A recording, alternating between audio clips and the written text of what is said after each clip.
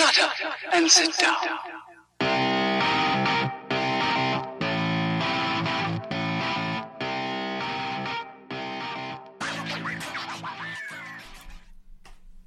Hello strangers and welcome to episode 89 of Strangers in a Cinema. I am one of your co-hosts, Paul Anderson, here with co-host Pete Wall and producer Jack Mills. Gentlemen, as ever, how are you? Well, as ever, from my vantage point, do you want me to tell the truth, or do you want me to do a sort of like smashy and nicey radio-y type thing where I go like, I'm great, buddy, how are you doing? We're all doing really well. I quite enjoyed that.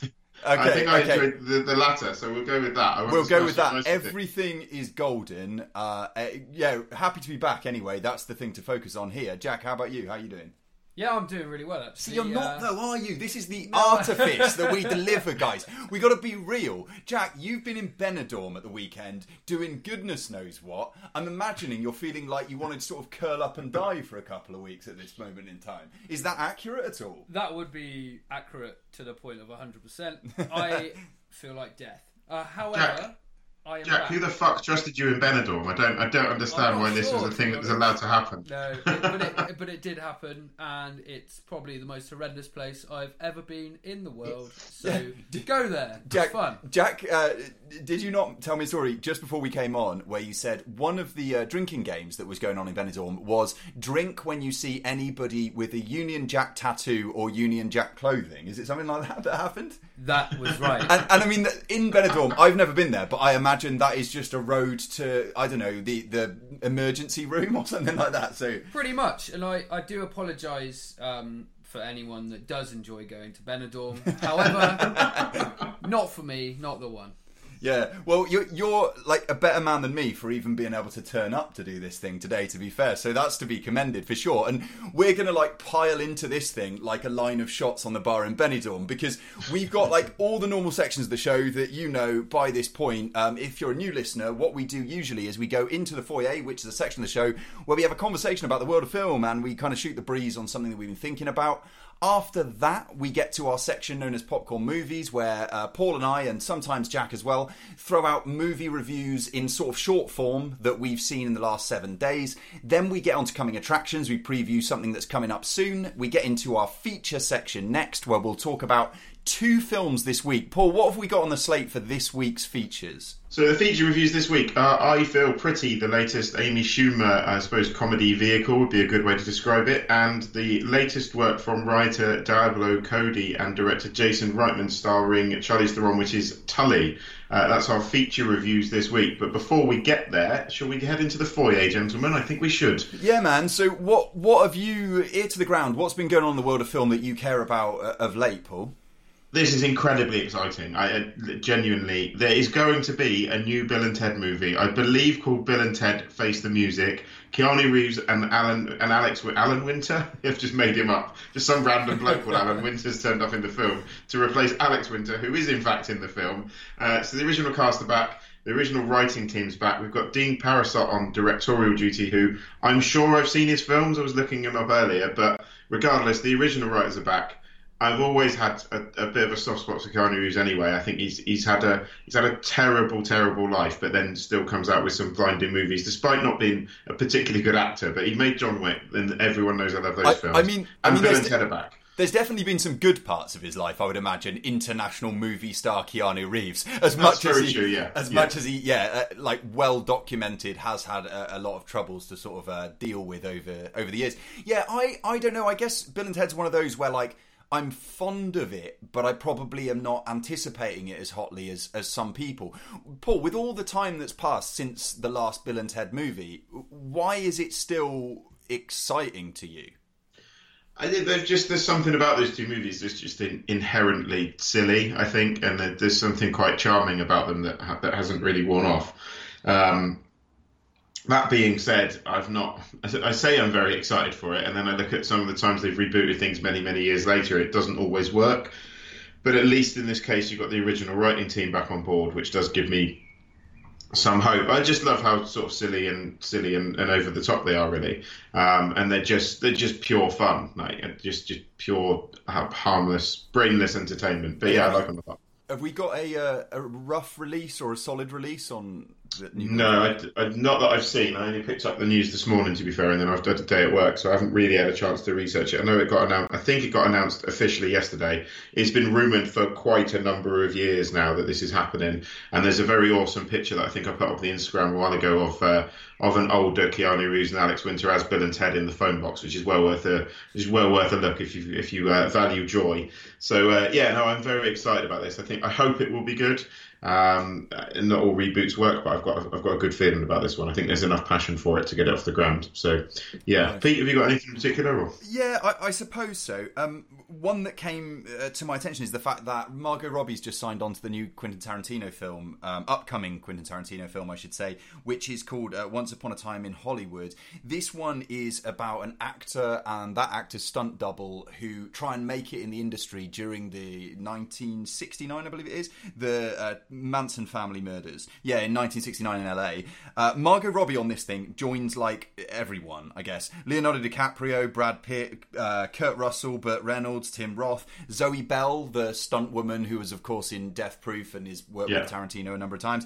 Michael Madsen, of course, a long-time collaborator with Tarantino. So, like, I don't know how much Tarantino's actually come up on our show because of the paucity of releases in the time that we've been doing it, but I was, back in the times, a big advocate of Tarantino, and then that sort of enthusiasm has, I guess, waned, sort of film on film. Even between Kill Bill 1 and Kill Bill 2, I think my enthusiasm sort of plummeted quite a lot. And latterly, I almost go the other way and sort of talk down Tarantino's later work. But having said all of that, when someone of the status of Quentin Tarantino has something on the horizon, and we, doing a film podcast and being into seeing everything that comes out and being really tuned into what's going on in cinema at any one time, like, I've got to be excited about this until until that enthusiasm is proved to be sort of misplaced, maybe. Paul, how are you feeling about Tarantino at this point? Do you need him in your life at all? No, not really. Would be my honest response. I still haven't caught up with The Hateful Eight. I think the man is a very talented writer. I think he's quite a self-indulgent director. I'm not sure he's the right man to handle the Manson murders at all. It's I don't know a great deal about it. It's my understanding there is something that there's possibly still victims that may have lived through this, and they're going to have to put up with Tarantino's overblown approach.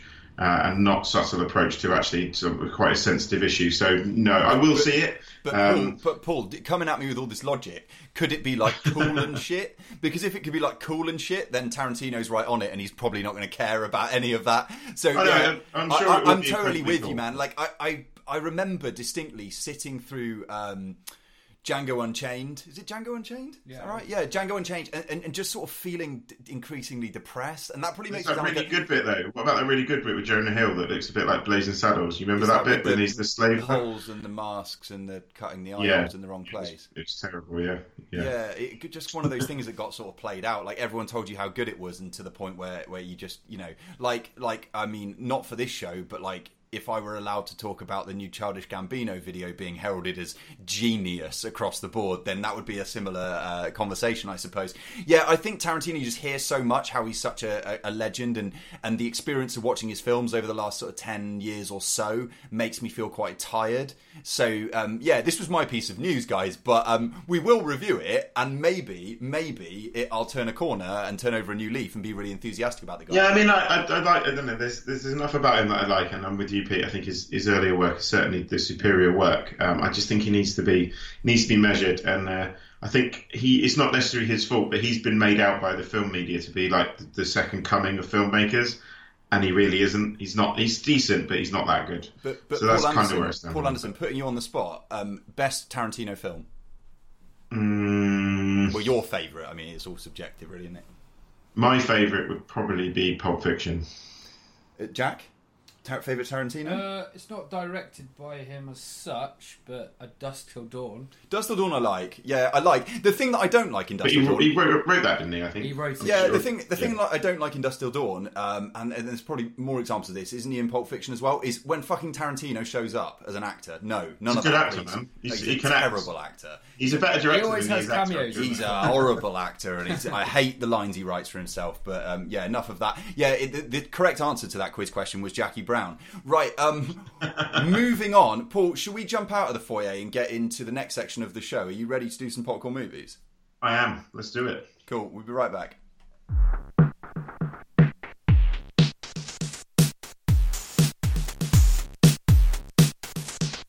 So, we are back, the other side of that little intermission, to give you our popcorn movies. These are movies that we've seen in the last 7 days or so, and we want to share with you in case you missed them, or might need to track them down, or, in fact, whether you might need to, avoid them like the plague.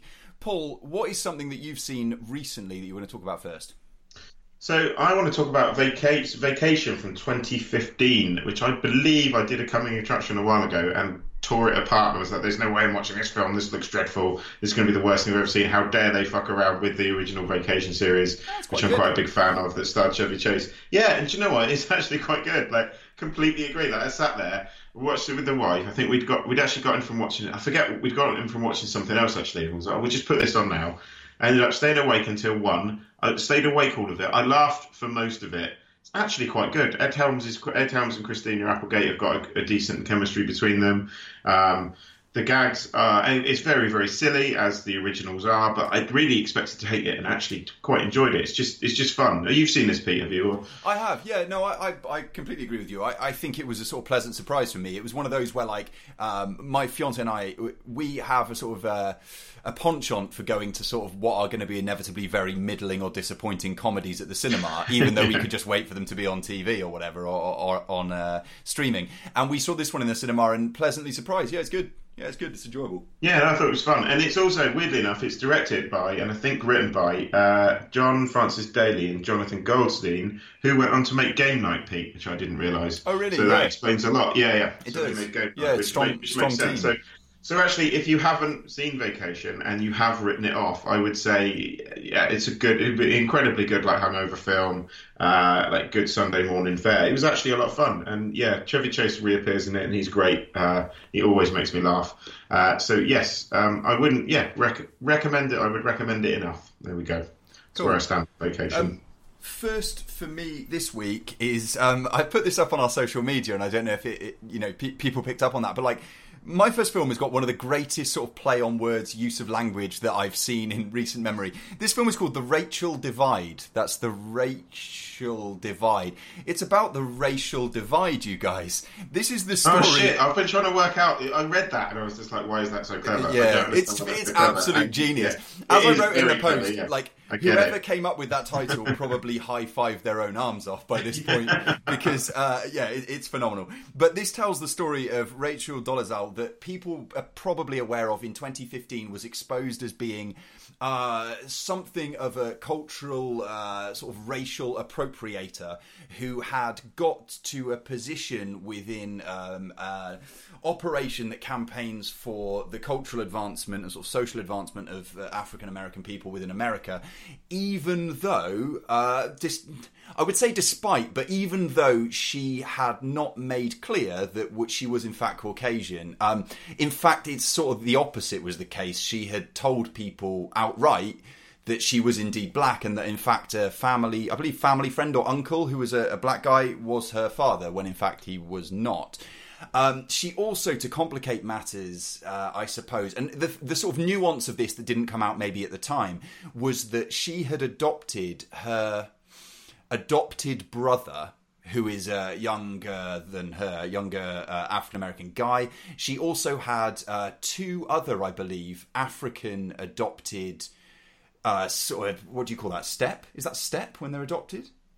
Half siblings? Half siblings, yes. Yeah, that her parents had adopted. She comes from this sort of very religious, very traditional Christian family, and had grown up feeling like she didn't fit, and had found her identity through these adopted siblings, and found her identity somewhere within the black experience and black culture.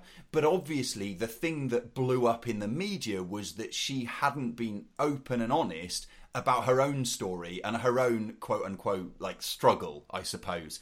The documentary itself is The Rachel Divide is directed by a woman called Laura Brownson, and I think she does a pretty good job of giving us like a fairly even-handed account of events and showing both sides of this story, because it would be really easy for this just to be a massive takedown on Rachel Dolezal, and let's all like laugh and point at her and sort of take joy in her demise.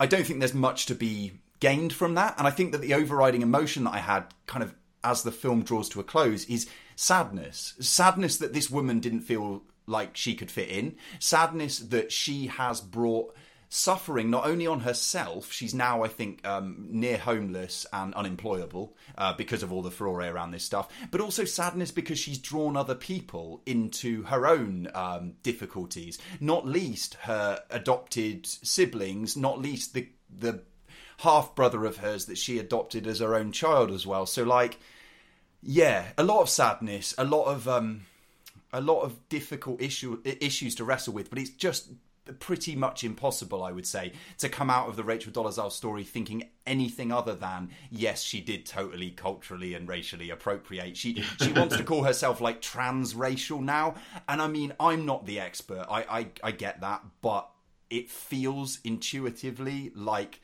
that's not really a thing that you can do. No, I would probably co-sign on that, as you would say. It's interesting stuff, yeah. Paul. I think people should watch it. It's available now, streaming on Netflix. It's a Netflix documentary, in fact. That one's The Rachel Divide from this year. What's second for you, Paul? This is Steven Spielberg's AI, which I have not seen, or AI have not seen, for a number of years now. This, as people may well be aware, so this stars Haley Joel Osment and Jude Law. Basically, Haley Joel Osment is a robot boy who is created with the capacity to love and with the intention of being loved by adoptive parents. It all goes a little bit wrong when his adoptive parent's son gets better, and Haley Joel Osment goes on, he's kind of abandoned by his adoptive parents and sent, and basically goes on the run with Jude Law. People may or may not be aware that this was originally a Stanley Kubrick project that he was possibly looking to film himself, but then didn't get to because he sadly passed away before he could finish it. Spielberg picked up the reins and finished the film. It was weird going back to this many, many years later, because I think when I first saw it, the special effects blew me away as being absolutely stunning, and there's still quite a lot of creative effects work in AI.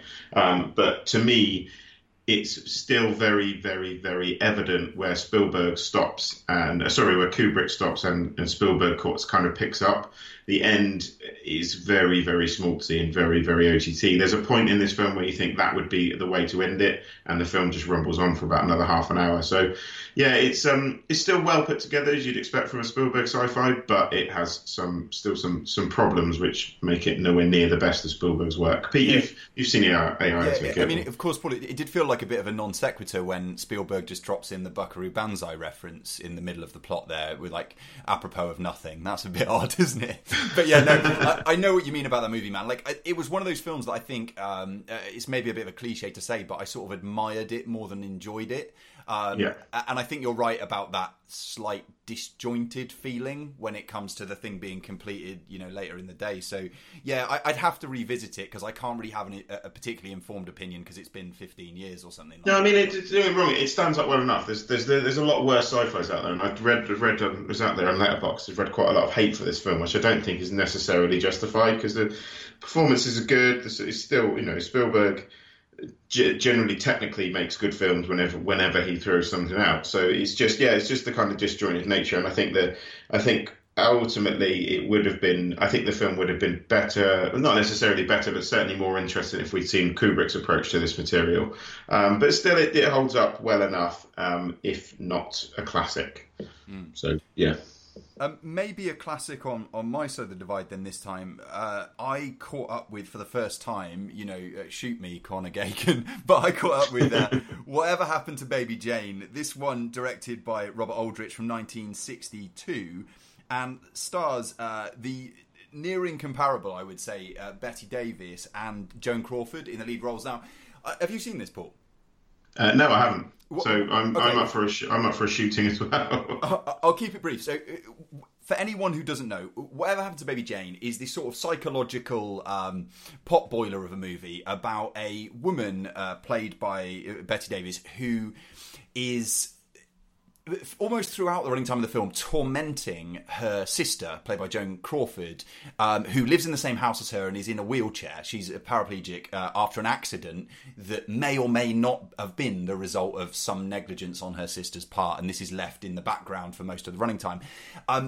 The film, though, is bookended by the sort of life, rise and fall of the Bette Davis character. Ignore my phone that's ringing in the background. So that story is about oh my goodness me, there we go. Done. I know what it is, dude. It's the same guy who keeps ringing me from like somewhere in Scotland, telling me about some sort of direct marketing campaign that he's involved in. He just won't leave. Does he not? Is it not just the guy that has realised we're recording and just really wants to be on the podcast? Maybe we should have got him on. We should be like, right, dude, you're on air. Welcome to Strangers in the Cinema. Now, what the fuck do you want? Or it's like someone who wants to correct my knowledge of 1962's. It could be. It's Connor. It's definitely it's ex-producer Connor Gagan. That's who it is. He's ringing in the show just to say, why haven't you seen it? but yeah, basically the overarching or sort of bookending narrative here is that the Bette Davis character was a child star, this kind of a really prodigious, precocious talent who did song and dance shows on stage when she was sort of 7, 8 years old, but then has never been able to recapture the glory of her youth, and is now turning into this kind of tragic, deluded, almost actually probably psychotic figure who's a bit reminiscent of, the character in Requiem for a Dream, who's all like, I just wanted to be on television. Yeah. Like, it's got that feeling about it where she's sort of, as an aging later middle-aged woman, she's sort of dolling herself up and trying to get her career back on track when everybody can see that just isn't going to happen. So she spends her time like gaslighting her sister, making her sister's life miserable. But we also get from this movie the idea that maybe the Joan Crawford character isn't entirely without responsibility for their deteriorating relationship as well. We know this is all going to come to a head and get kind of nasty and horrible by the end, and it doesn't disappoint on that front.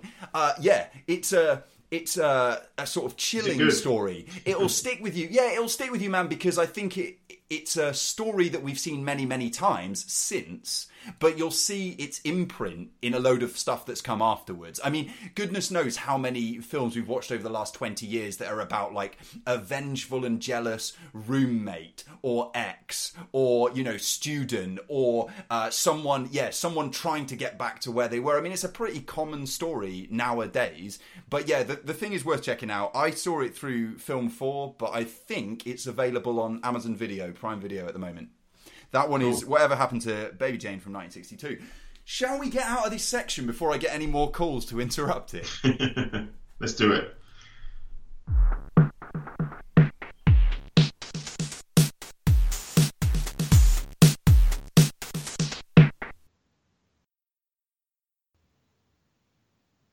Back with the section that we lovingly call Coming Attractions. This is where we preview some movies. What are you excited about that's coming up, my man? Well, can I rant? Because I'm not excited about this film, but very much unlike something I expect from you. What are you going to rant about for the first time in this your section? life? It seems to be I just slag off trailers. Coming Attraction, you guys, is this fucking shit that I don't want to see and shouldn't exist. It's pretty much what I do. So I'm gonna continue on that trend. Okay. Have you guys seen the? I'm half sure this is a joke trailer, to be honest. Have you seen the latest trailer for Jurassic World 2, where the one where it goes into the town and there's loads of new dinosaurs that people totally wouldn't have made, and the whole film looks like that really shit bit at the end of The Lost World where the T-Rex runs around the town? Have you guys seen the full-length trailer for Jurassic World 2? I think I haven't. No, I've avoided it. I've avoided those trailers in general. I've kind of ruined what happens in it now, but I think, I'm just going to throw it out there, I think this looks awful. I've no idea what they were thinking. Like, there's no fucking way people would keep making new fucking dinosaurs. And also, the T-Rex is terrifying enough. They made the mistake of making the Super Dupersaurus in Jurassic Park 3. They've made this like a new stupid retarded dinosaur in Jurassic World, and now they've made yet another new dinosaur. Like, stop making new dinosaurs. The whole thing is like this. If it's supposed to be a clever comment on that people want bigger and bigger villains and monsters in blockbusters, then well done. Like you've achieved that. But I just think this looks awful. There's more of the shit bits where Chris Pratt's trained velociraptors. They're supposed to be terrifying. They're now all buddies, and when they're like Scooby-Doo velociraptors running around, I'm not impressed at all. I don't know if you weren't paying attention, Paul, but Ye of Little Faith, J.A. Bayona is the director of this, and we know that he's going to be successful because he's already done the impossible. I'm just going to keep going with that until the film comes out. Yeah, man, like, I know what you're saying, and you're probably entirely right in your thoughts. I mean, I haven't seen this trailer as yet. However, I quite enjoyed the last Jurassic Park, and I feel that there's like a dangerous area that we get into as people who sort of consume so much cinema, where we almost start being like self-loathing, because the thing that we love is like should be really, really exciting in sort of many of its forms. And yes, this probably isn't going to be like on my top 10 of the year or anything like that, but like to like shovel a load of popcorn into my mouth and like marvel at CGI wizardry, it's probably going to be up there, like in that category that we don't have on our end of year awards, right? So I guess maybe, but then Deadpool 2, Ant-Man and the Wasp, there'll be like Solo. There'll be enough other pop films you can shovel popcorn into your mouth with, and no. What about Rafe Spall's face though? Rafe Spall is like a dashingly handsome man, and he's in this. I don't know if he was in the first one, but he's there. No, he's not in the first one. He appears to be on villain duties, along with Toby Jones, who's also in this, and Jeff Goldblum's back as well. So Jeff Goldblum's back at least, but Jeff Goldblum will be in it for the 5 seconds he's in the trailer. He'll make some comment about, well, he already makes a comment about nature finding a way, and everyone will go, oh, I remember why I should just go home and watch the first Jurassic Park. They should never have made any fucking sequels. Right, who's next? Well, I am next, I suppose. The film that I'm going to preview is coming out in cinemas this coming Friday, May the 11th. It is called Revenge. It was put up a thing on our social media again for this one. Check us out at instagram.com/Strangers in the Cinema. But this one is directed by a female named Coralie Fargiat, and the film is called Revenge. It looks to me like it's getting a lot of buzz. It's already got a Metascore of 78, which is very positive and sort of picking up traction, I think, as the days go by. The hook here is never take your mistress on an annual guy's getaway, especially one devoted to hunting. A violent lesson for 3 wealthy married men. Now, this film looks to be something like I Spit on Your Grave in 2018, which seems to be, in 2018, about the stupidest thing that you could possibly bring to cinemas, given our current climate and how the fact is, and fight me if you want, I Spit on Your Grave is a terrible movie. An absolutely terrible movie. But it has a position within sort of video nasty lore that we've moved so far away from now that this seems like, as I say, just a terrible idea. All I'm hearing in terms of buzz about Revenge is that that's going to be flipped on its head, and that this thing is going to somehow perform this like Houdini-like escape act from the criticism that it is just kind of an exploitative, horrible, violent, needless, sort of rapey revenge thriller, whatever, horror. For those reasons, I'm interested. I hope that I get a chance to see it this weekend. If not, it will be soon after that. I haven't seen this trailer yet. I'm intrigued now because I did my one of the films I did my dissertation on was I Spit on Your Grave, so that could be quite interesting. And there's a book called Men, Women and Chainsaws, which tries to attempt like a feminist reading of I Spit on Your Grave, which is worth a read actually. It's a very cool book if you haven't read it. Don't get me wrong, we've had these conversations outside of the podcast. Like I have love for that period of cinema and like a load of stuff like Last House and films that we talk about regularly, but let's not get it twisted. They're not great films. I mean, Last House on the Left is a mess in many ways, but I love it. Don't get me wrong, I love it. It's got so much to say in terms of interesting conversation and dissection. It's just they're not good films, really. And near the beginning of Last House on the Left, a guy does a backflip for no reason at all, and it's one of the best things I've ever seen. Well, it has that fucking Keystone Cops like bit in the middle of it that just seems like it's been cut from another film. But that's we digress a little bit. Jack, tell us something else that we're going to be excited about to see soon. Okay, I'm pretty excited about this. My pick this week is called American Animals, which is directed by Bart Layton, which is probably the easiest director's name I've ever had to speak aloud. That's the only one you've ever managed to remember as well. So well done, Jack. Well done. Thanks. Yeah, that's good. That's a big thumbs High up. five to you. Yeah. So this film it stars Evan Peters, who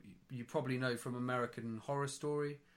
It's about 4 guys that set up a heist to steal the most expensive book in America. And basically this film's described as the most audacious heists in history. I think I saw a trailer for this. I think so. And basically they dress up as old men, go into this library and try and steal this book. Just to add to your Evan Peters shout, one of my favourite sort of older female actresses working at the moment is in this as well, which is Anne Dowd. Anne Dowd is the one who's in like The Leftovers and who's also in Handmaid's Tale, that's doing great stuff at the moment. And it's just like this amazing character actress who's just finally getting, I think, the acclaim that she deserves. So yeah, and jumping on the thing that I said, Jack, about how Revenge has got this 76 or something on Metacritic at the moment, the film that you've picked, American Animals, currently sitting on 80. So obviously getting love from critics already early doors. So that is something to get excited about. Release date, did you say that already? June the 1st. Oh, I've got 7th of September. Oh, wow, okay. So I think maybe UK... June the 1st is maybe festival... Yeah, probably festivals. Rather than general release. Yeah, I think, according to the IMDb, it's 7th of September.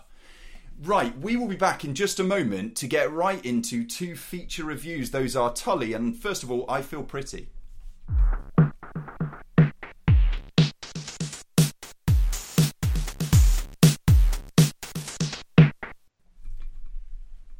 So, continuing a theme of basing, discussion points on Metascores, let's start our first film review, which is the Amy Schumer, as Paul called it, comedy vehicle, I Feel Pretty, by just giving a little nod to the fact that the Metascore currently sits at 48.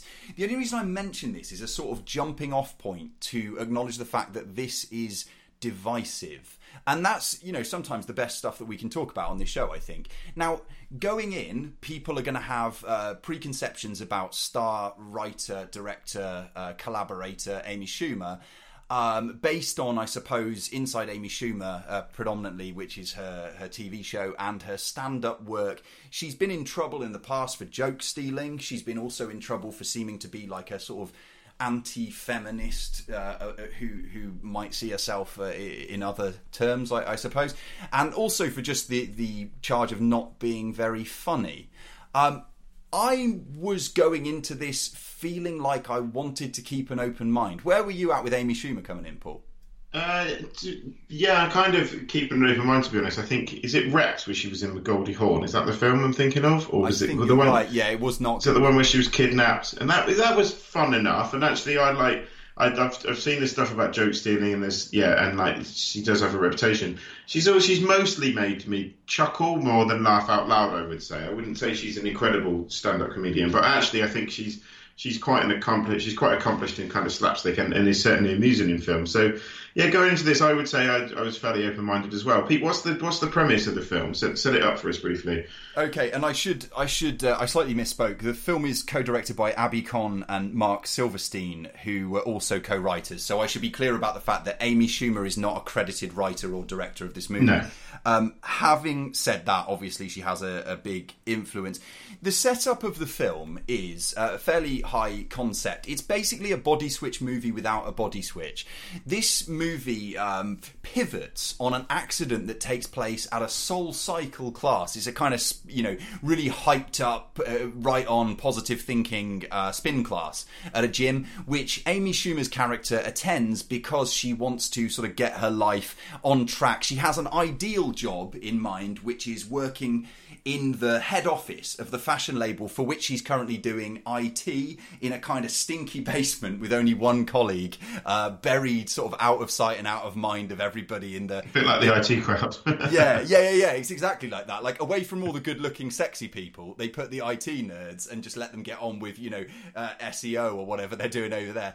So she goes to this class. She wants to get sort of her body in shape, her mind in shape, and get on the track that she thinks she should be on. The thing that she feels is holding her back is that she's not good looking enough to roll in those circles. During the class, she has an accident. It's in the trailer. It's not a spoiler. She hits her head, and when she wakes up, her self-perception has flipped. So now instead of perceiving herself the way that she did prior to the accident, she now perceives herself, in an entirely different way, which is very confident, very positive. In fact, she thinks that she is the shit. She thinks she is beautiful, irresistible, that she can basically walk through walls. And it's from this point that she manages to start changing her life. Not unlike, for example, when Bradley Cooper becomes limitless. It's a bit like that without the medicines and the sort of brain power, maybe. And the bizarre, unnecessary gunfight at the end. Right. This is more about, and we'll get into this in a moment, this is more about self-perception and the way that you see not just body image, but self-image. Before we get into our discussion, though, here's a little clip. Oh my God, do you see this? Yes. I mean, look at me. Jawline.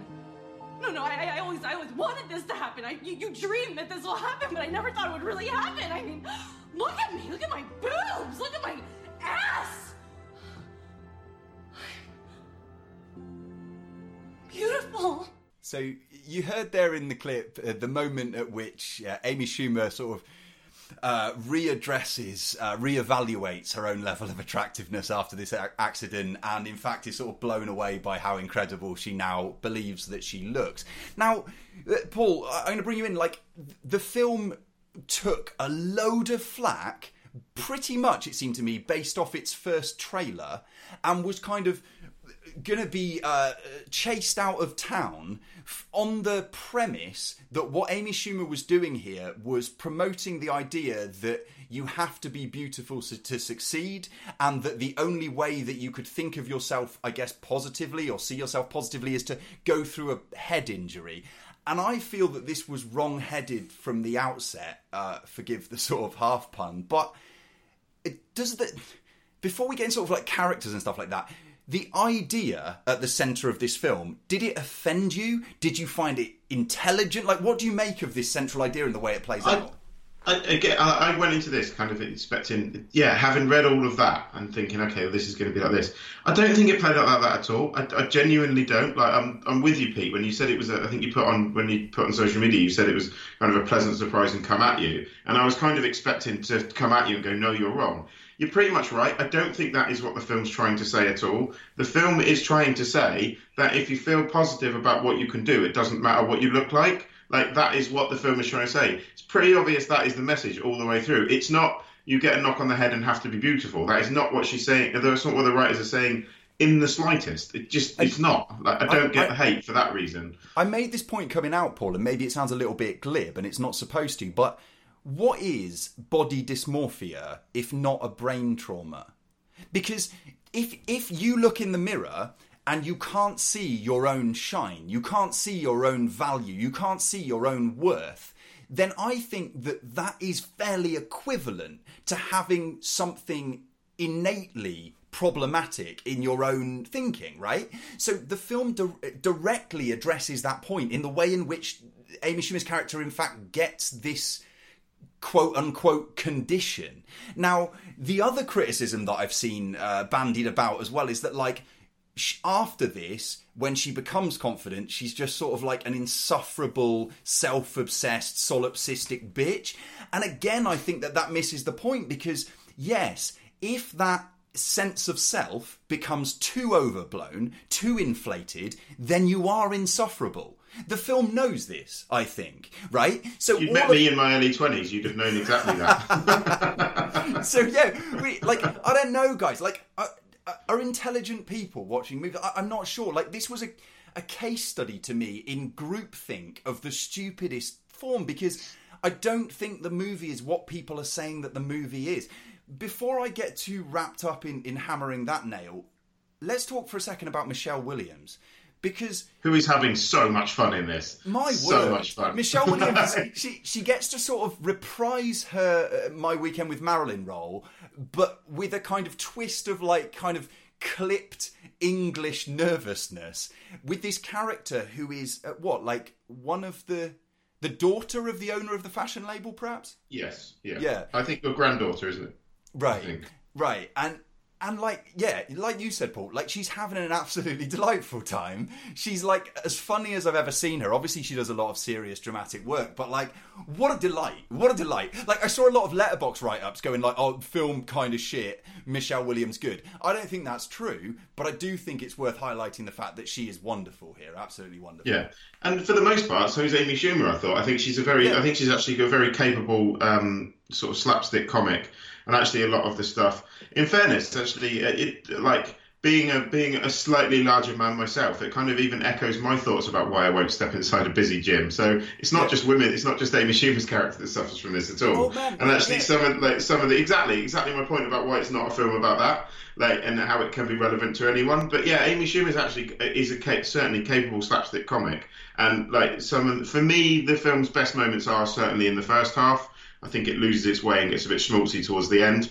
But Amy Schumer is consistently pretty good in this, to be fair. But when do these kind of movies not do that? And I know that sounds like a cop-out, but like, think about how we talked, and they're totally different, but like female-led comedy movies, like how we talked about Girls Trip. Girls Trip is this amazing movie. Girls Trip does recommend it to everyone. It's hilarious. And then at the end, you've got to bring that thing into land, and it's difficult not to just end up with a sort of fairly preachy, schmaltzy ending.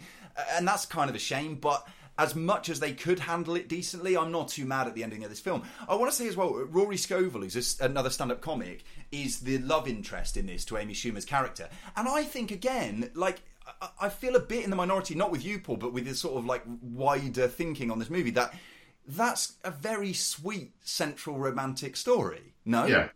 Yeah, I like the film, and I said I like the core romance is charming. He's kind of a bit of a quirky outsider character as well, which is quite nice. He's kind of labelled as a shy, he's a fairly shy guy that hasn't, I would say, is insinuated he's not had much luck with women. So it's quite a sweet story there. And like the fact that she rebukes the advances of the beautiful fashion guy about midway through is quite a nice touch as well, because you kind of think you see where it's going, then it doesn't. So I think it's, for what it was, it's a likable comedy. I didn't dislike it, I'll be honest. Well, and the last, I guess, talking point off the like internet reaction to this is there is this model and actress, Emily Ratajkowski, I think, Ratajkowski maybe, the phenomenally beautiful, very, very skinny girl who's in the movie, who's also in the Soul Cycle class with Amy Schumer. And there's a scene sort of like 2/3 of the way through where Amy Schumer tells her something like, she's crying because a relationship of hers has broken up, and Amy Schumer says, like, how could anyone leave you? God, I hate you. I want to punch you in the face. And I've seen, again, people talking about this like, this is a sort of hateful piece of writing, and the way that the scene plays out is horrible, and like she has no empathy, or like, it's in some way detached from the way these situations actually play out. Is that not just the way shit goes down? Like, when someone is on the grander scale, objectively in today's like society, good looking, other people do say shit like, "Oh, I want to kill you." Like, it's a joke. It's a joke from a comedy writer and a comedy actress that I think is kind of like flying over people's heads. And like, I'm the last person to jump on this thing that we're all doing now of going like, "Oh, people are being snowflakes," because I just think it's reductive and not very helpful. But maybe if I invoked it one time, it would be on this thing, because I think that the film is a lot smarter than people are giving it credit for. And I think both of us agree that it is worth at least seeing to make up your own mind. Don't write it off because... I 100% agree with you. I did not expect, as I said earlier, I did not expect to agree with you. I kind of expected, having read what I've read, I kind of expected to come out going, yeah, this film's disgraceful. And it's just not. It's just not. Like, check it out for yourselves. It's a very enjoyable first half, not so good second half, but still, overall... It's a laugh. It's a laugh. It's just fun. Like, take it as that, and you will be entertained for sure.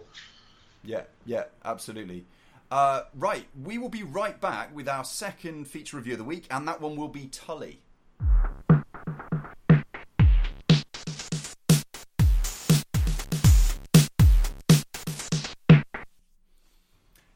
So we are back. Other side of the break, Paul.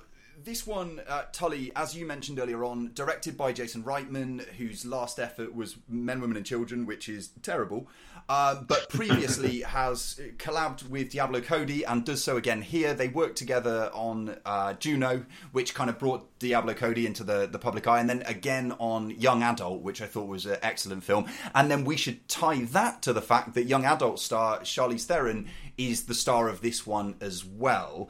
Tully, we previewed a couple of weeks ago, tells the story of the Charlize Theron character. I should give character names sometimes. I always just say the name of the actor because it's just a hassle to remember the name. Okay, Marlo, played by Charlize Theron, who is mother of 2 children and a coming 3rd child. One of her children, I believe one of the children, has some socializing, sort of developmental difficulties. Atypical is what they state on the film, isn't it? Yeah, but I mean, what does it mean? Just not typical. I mean, no one really wants to give him an actual categorisation at his school except to say... I'd say he's possibly a form of autism, isn't it? He's suffering from, I would say. He's on that spectrum without it ever being sort of nailed down. And she does things like sort of brushes his skin to desensitize him to the sensations of the outside world in order to sort of calm him down because he's prone to sort of freaking out. And all of this is piling a bit of stress on this Marlo character as she faces the prospect of her 3rd child in a household that seems almost stretched to breaking point to provide for 2 children, let alone 3 children. In this mix, we have her husband, played by Ron Livingston, who is fairly absent from the home because he's the one trying to sort of earn the cash to keep them going, whilst leaving almost everything in terms of like upkeep of the house and childcare and stuff to the increasingly put upon Marlo. Before we get into our thoughts on the film, here is a little clip. You know what a night nanny is. Okay, you know what? Everybody does it. It's just like a regular nanny, except they come at night. You know, they stay over for a few weeks or a month, and they take care of the baby at night so mom and dad can get some sleep. It's no big deal. I don't want a stranger in my house bonding with my newborn every night. It's like a Lifetime movie where the nanny tries to kill the family and the mom survives and she has to walk with a cane at the end. Right, well, we had a night nanny. I don't remember that. The reason you don't remember it is because she only came at night. Craig, please tell me you didn't hire me one of those people. So you heard in the clip there, Mark Duplass, Paul and I, both big fans of I would say a favourite of the show, Mark Duplass. Absolutely, one of our guys. Yeah, you heard Mark Duplass, who plays Ron Livingston's brother? No. Charlize Theron's brother. Ron Livingston's brother? Which one? Charlize Theron's brother. Theron's brother. Charlize Theron's brother, yeah. Marlo's brother. Plays Marlo's brother, who offers an olive branch to Charlize Theron's character, saying, we had a night nanny. This night nanny came during the night just to help out with those difficult sort of early morning, late night hours where the baby's crying or needs attention or needs to just be put down or whatever for the evening. And whenever you need to feed, then the nanny comes and wakes you up and you do your duties and then you go back to bed and you hopefully get a bit more sleep, feel a bit more rested and have like an easier time of navigating that territory.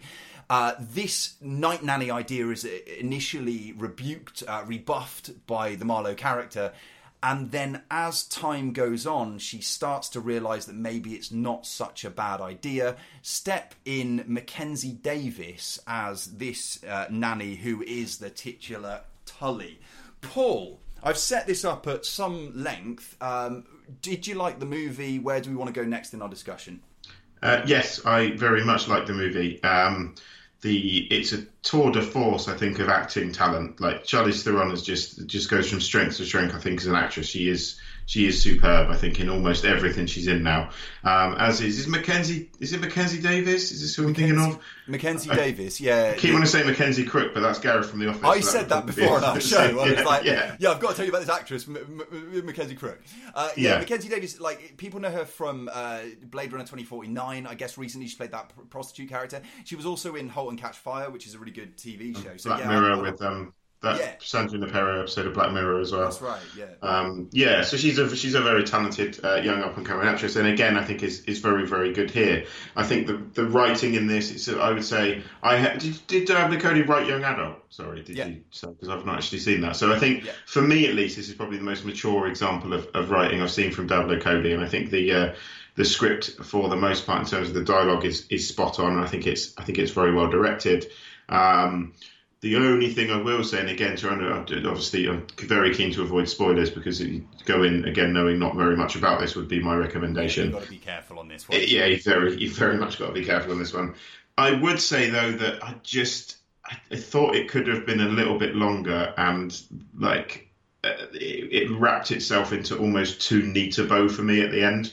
I thought it pulled some pretty heavy punches, and I was in floods of tears at one point where my sister was just going, "This isn't right representation of what's going on the screen," like throwing her toys completely out of her pram, and I was like, "But I'm crying! I found it great. I was so emotional."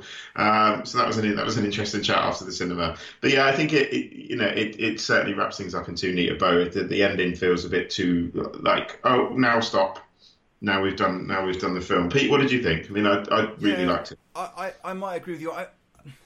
I'm a defender of Diablo Cody's because, again, talking about Amy Schumer and Diablo Cody on the same episode is the sort of thing where, we're going to decrease our listener base even further based on the public perception of those two people, I guess. But I'm a defender of hers, and I think that Young Adult was her best work to date. I think that her work on United States of Tara is really good as well. I like the movie, but I think I'm kind of with you, Paul, that maybe the high wire act that it attempts is quite maybe very difficult to pull off in a satisfactory way without either showing your hand too early or wrapping up too many threads too quickly. And I think maybe, as you were saying, the criticism might be more the latter of those two things. I think that what it does do well, Paul, is it's fairly unflinching in the way that it deals with motherhood, because this is a movie that isn't, afraid to show a nipple pump in action. It's not afraid to show how how tough, how absolutely draining it is for a mother to maintain her responsibilities whilst devoting near to no time to her own self-care, because there just isn't time in the day available. And lest we forget, this character has 2 other kids to look after, and we've got this fairly modern and I think very well drawn image of this sort of arrested development of the father, the Ron Livingston character, who I struggled a bit with him as well, to be honest, with what they did. As much as I'd liked most of the script, as I said earlier, I just think his character was almost too absent, to the point where it almost, like you say, Arrested Development, he literally could have been a character from the TV show Arrested Development, with just how lazy and not there this guy is. And I'm just like, no, he would have noticed something. And he sits upstairs on his Xbox with headset on all the time. Yeah, but that's my first point though, Paul. I know it's a really small thing. We take it for granted because you, I, and Jack, I'm sure, play headset video games. But you don't see in popular culture that much adult age people of a generation that do that now, gaming at the or instead of fulfilling duties in the home, which is such a small thing, but I think it takes a fairly smart writer to actually push the agenda of having that in the film. But I think you're right as well that is it not though a result of necessarily backwards engineering a plot like this, where in order to, and I'm not being spoilery, but in order to avoid pitfalls and like I said before, showing your hand, you have to write and put things on screen in a certain way that doesn't really hold up to scrutiny. I think that's a fair point, and I think I think you're exactly right. And once you see the film, that point will 100% resonate, because yes, in order for this film not to be spoiled, certain characters have to do certain things where you go, well, there's no way they've done that in real life. But then if they behave the way they would in real life, then the twist wouldn't be what the twist is. It would be, you'd have seen it coming a mile off. So there's a twist, there might not be a twist. I think it's pretty evident there's a twist, to be honest. But there is no twist. So So we've had our tuppence worth. Jack, you've seen this as well, right? Yeah. Well, I'm still sort of thinking about this film, only having seen it 3 or 4 hours ago. For one, I think it was quite. It showed sort of a dark side of motherhood almost, which obviously I know nothing about because I'm not a mother. But I think they portrayed that very well and very sort of modern take on it, I think. Yeah, well, I mean, do you think it's fair? Because, you know, I'm going to shock you here, Jack, but I'm not a mother either. But I am. Paul's a mother. We'll speak for ourselves. Mother over there. But what we see generally, you know, when you watch depictions of motherhood on sort of the big and small screen, is you get that, maybe you get the sort of 5-second giving birth scene. Yeah. You get the holding newborn baby and making that connection scene. It's usually quite a pretty sort of sense, isn't it? It is, they man. Make motherhood look very pretty. And then even in the way that's portrayed in terms of like getting up in the middle of the night to feed and stuff like that, it'll be like a kind of, you know, like a tiny little cut montage. There's nothing that dwells on the reality of motherhood. I say nothing. In sort of mainstream consumption, there's not much that dwells on sort of those realities. So I thought that was quite refreshing, really. Yeah. But, and there was one scene that I really enjoyed and really sort of got my heart racing a little bit in sort of emotions. Did you weep openly? Is that what I wouldn't say I weep. I did. The scene where the little boy, the one that we said was sort of, he's described as quirky. Oh, is it about the brush? No, it's about no. So you said about the brush. It's about when he goes into the toilet and he hears a flush, and he starts screaming. Yeah. And this guy comes out and he does a sort of like tree motion. Yeah. Let's stand like trees. And I think my favourite bit was when he did the leaves and he went like that. I thought that was great. Yeah, well, you've got that, like, it's a really small moment. I'm glad you brought it up though. It's like this one adult outside of the family unit, like this one adult who can see through the sort of labelling of a child as a sort of nuisance, difficulty or whatever, and just connects with that kid on a level. I mean, you teach youngish children, and so you know that's in your wheelhouse anyway. And like, I've done tutoring with autistic kids in the past, and like, it's nice to see again. Like, maybe I'm overpraising Diablo Cody, I don't know, but like, it's nice to see that stuff included in a movie like this. The bit that got me, and Paul, I don't know if this is where the floodgates opened or not, but like, with the brushing, this is not an important plot point in any way, but like this thing I mentioned about brushing the child to desensitize him to the world, which Marlo, the Charlize Theron, admits herself may be complete bullshit, but like, she used to have someone do it for her, then she just watched YouTube videos. Again, a kind of good, I think, apt, like, modern reference. But the kid says to her, maybe we don't need the brush. And I think that almost broke me. That part, because it was like, that brush is representative of a lot of things in my mind, not just brushing of a small boy. Whilst we're here, Paul, is there any moment you want to highlight in terms of, like, because if you had the biggest emotional reaction, was there a particular moment? It's the reveal, and I was just like, and honestly, there were tears. There were a lot of tears. Not quite as many tears as there were in Dark Knight Rises, but there were certainly a lot of tears. And also, I was quite affected by the brushing of the child's arm, because sometimes, like when Jack comes back from Benidorm, you do have to like brush his arm just to make sure he's okay. Absolutely. So I can relate to that as well, having had to look after Jack more than once. So yeah. So I think on both of those, I Feel Pretty and Tully, we're decently strong recommendations in terms of this week's features. Am I right?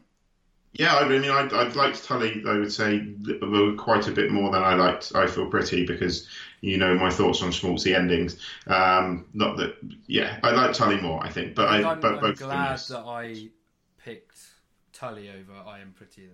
So. I Feel Pretty, but we've talked about this, Jack. You've made a philosophical point there, but you didn't even realise it. So, with that having all been said, we should get to the final part of the show, right? Which we call end credits or credits, depending on what mood we're in. This is where we pay credit to something from the world of film that is right good, or not even from the world of film that you just think is worth attention. Paul, pay credit to something. Your room, by the way, is getting increasingly dark, and it's starting to look very sinister. Well, I can't. The light switch is not within reach. I am still here. I'm aware I can just see myself in my video. I can't see myself in the little video of the corner screen. So sorry, guys. It's I am getting like still here, all grainy. You're getting horror film like again. I am fully clothed. I can assure you of that. What I would like to pay credit to is the Deadpool 2 Celine Dion music video, which has been released in the past week. Which, if you haven't seen it, is pretty funny. The fact they picked Celine Dion to do the song for Deadpool 2, I think, is great humour. And it basically just involves Ryan Reynolds as Deadpool sort of doing this weird erotic, I'd say interpretive ballet dancing around Celine Dion warbling away. So it's actually it's a lot of fun. If you haven't seen it, check it out. What have you guys got? Jack, any credits for this week?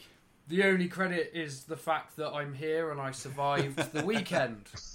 You survived going to Benidorm. Benidorm, that's right. Benidorm, yeah. Benidorm, dressed as a banana? Yeah, dressed as a banana. Yeah. That was a thing. So, well done. Right. Good. On making it back. I mean, no, really. Oh, and also I didn't flood my bathroom this week. So luckily I'm here. No burst pipes this week, which is a lovely change from last week's antics. Pete, what are you going to pay credit to? Not Jack for getting back from Benidorm. Can I shock you guys that I want to pay credit to an actress? This actress goes by the name of Rosario Dawson. Rosario Dawson, you guys, is 39 years young today. Happy birthday, Rosario Dawson. And I put up a post earlier on via our Instagram where I just went through a very quick roundup of reasons why... or films that give you reason to follow and care about the incredibly talented and beautiful Rosario Dawson. And I'll run down just a few. Top 5, if you haven't seen it, amazing, underseen, Chris Rock, hip-hop, Rosario Dawson with the best hair that she's ever had, and this like really naturalistic performance, amazing. Things like Trance, the Danny Boyle movie, I'm sure many people have seen. A Guide to Recognising Your Saints. Have you seen this, Paul?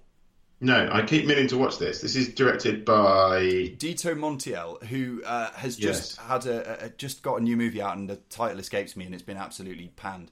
But this is really good, and it's got in it, kind of weirdly, Robert Downey Jr.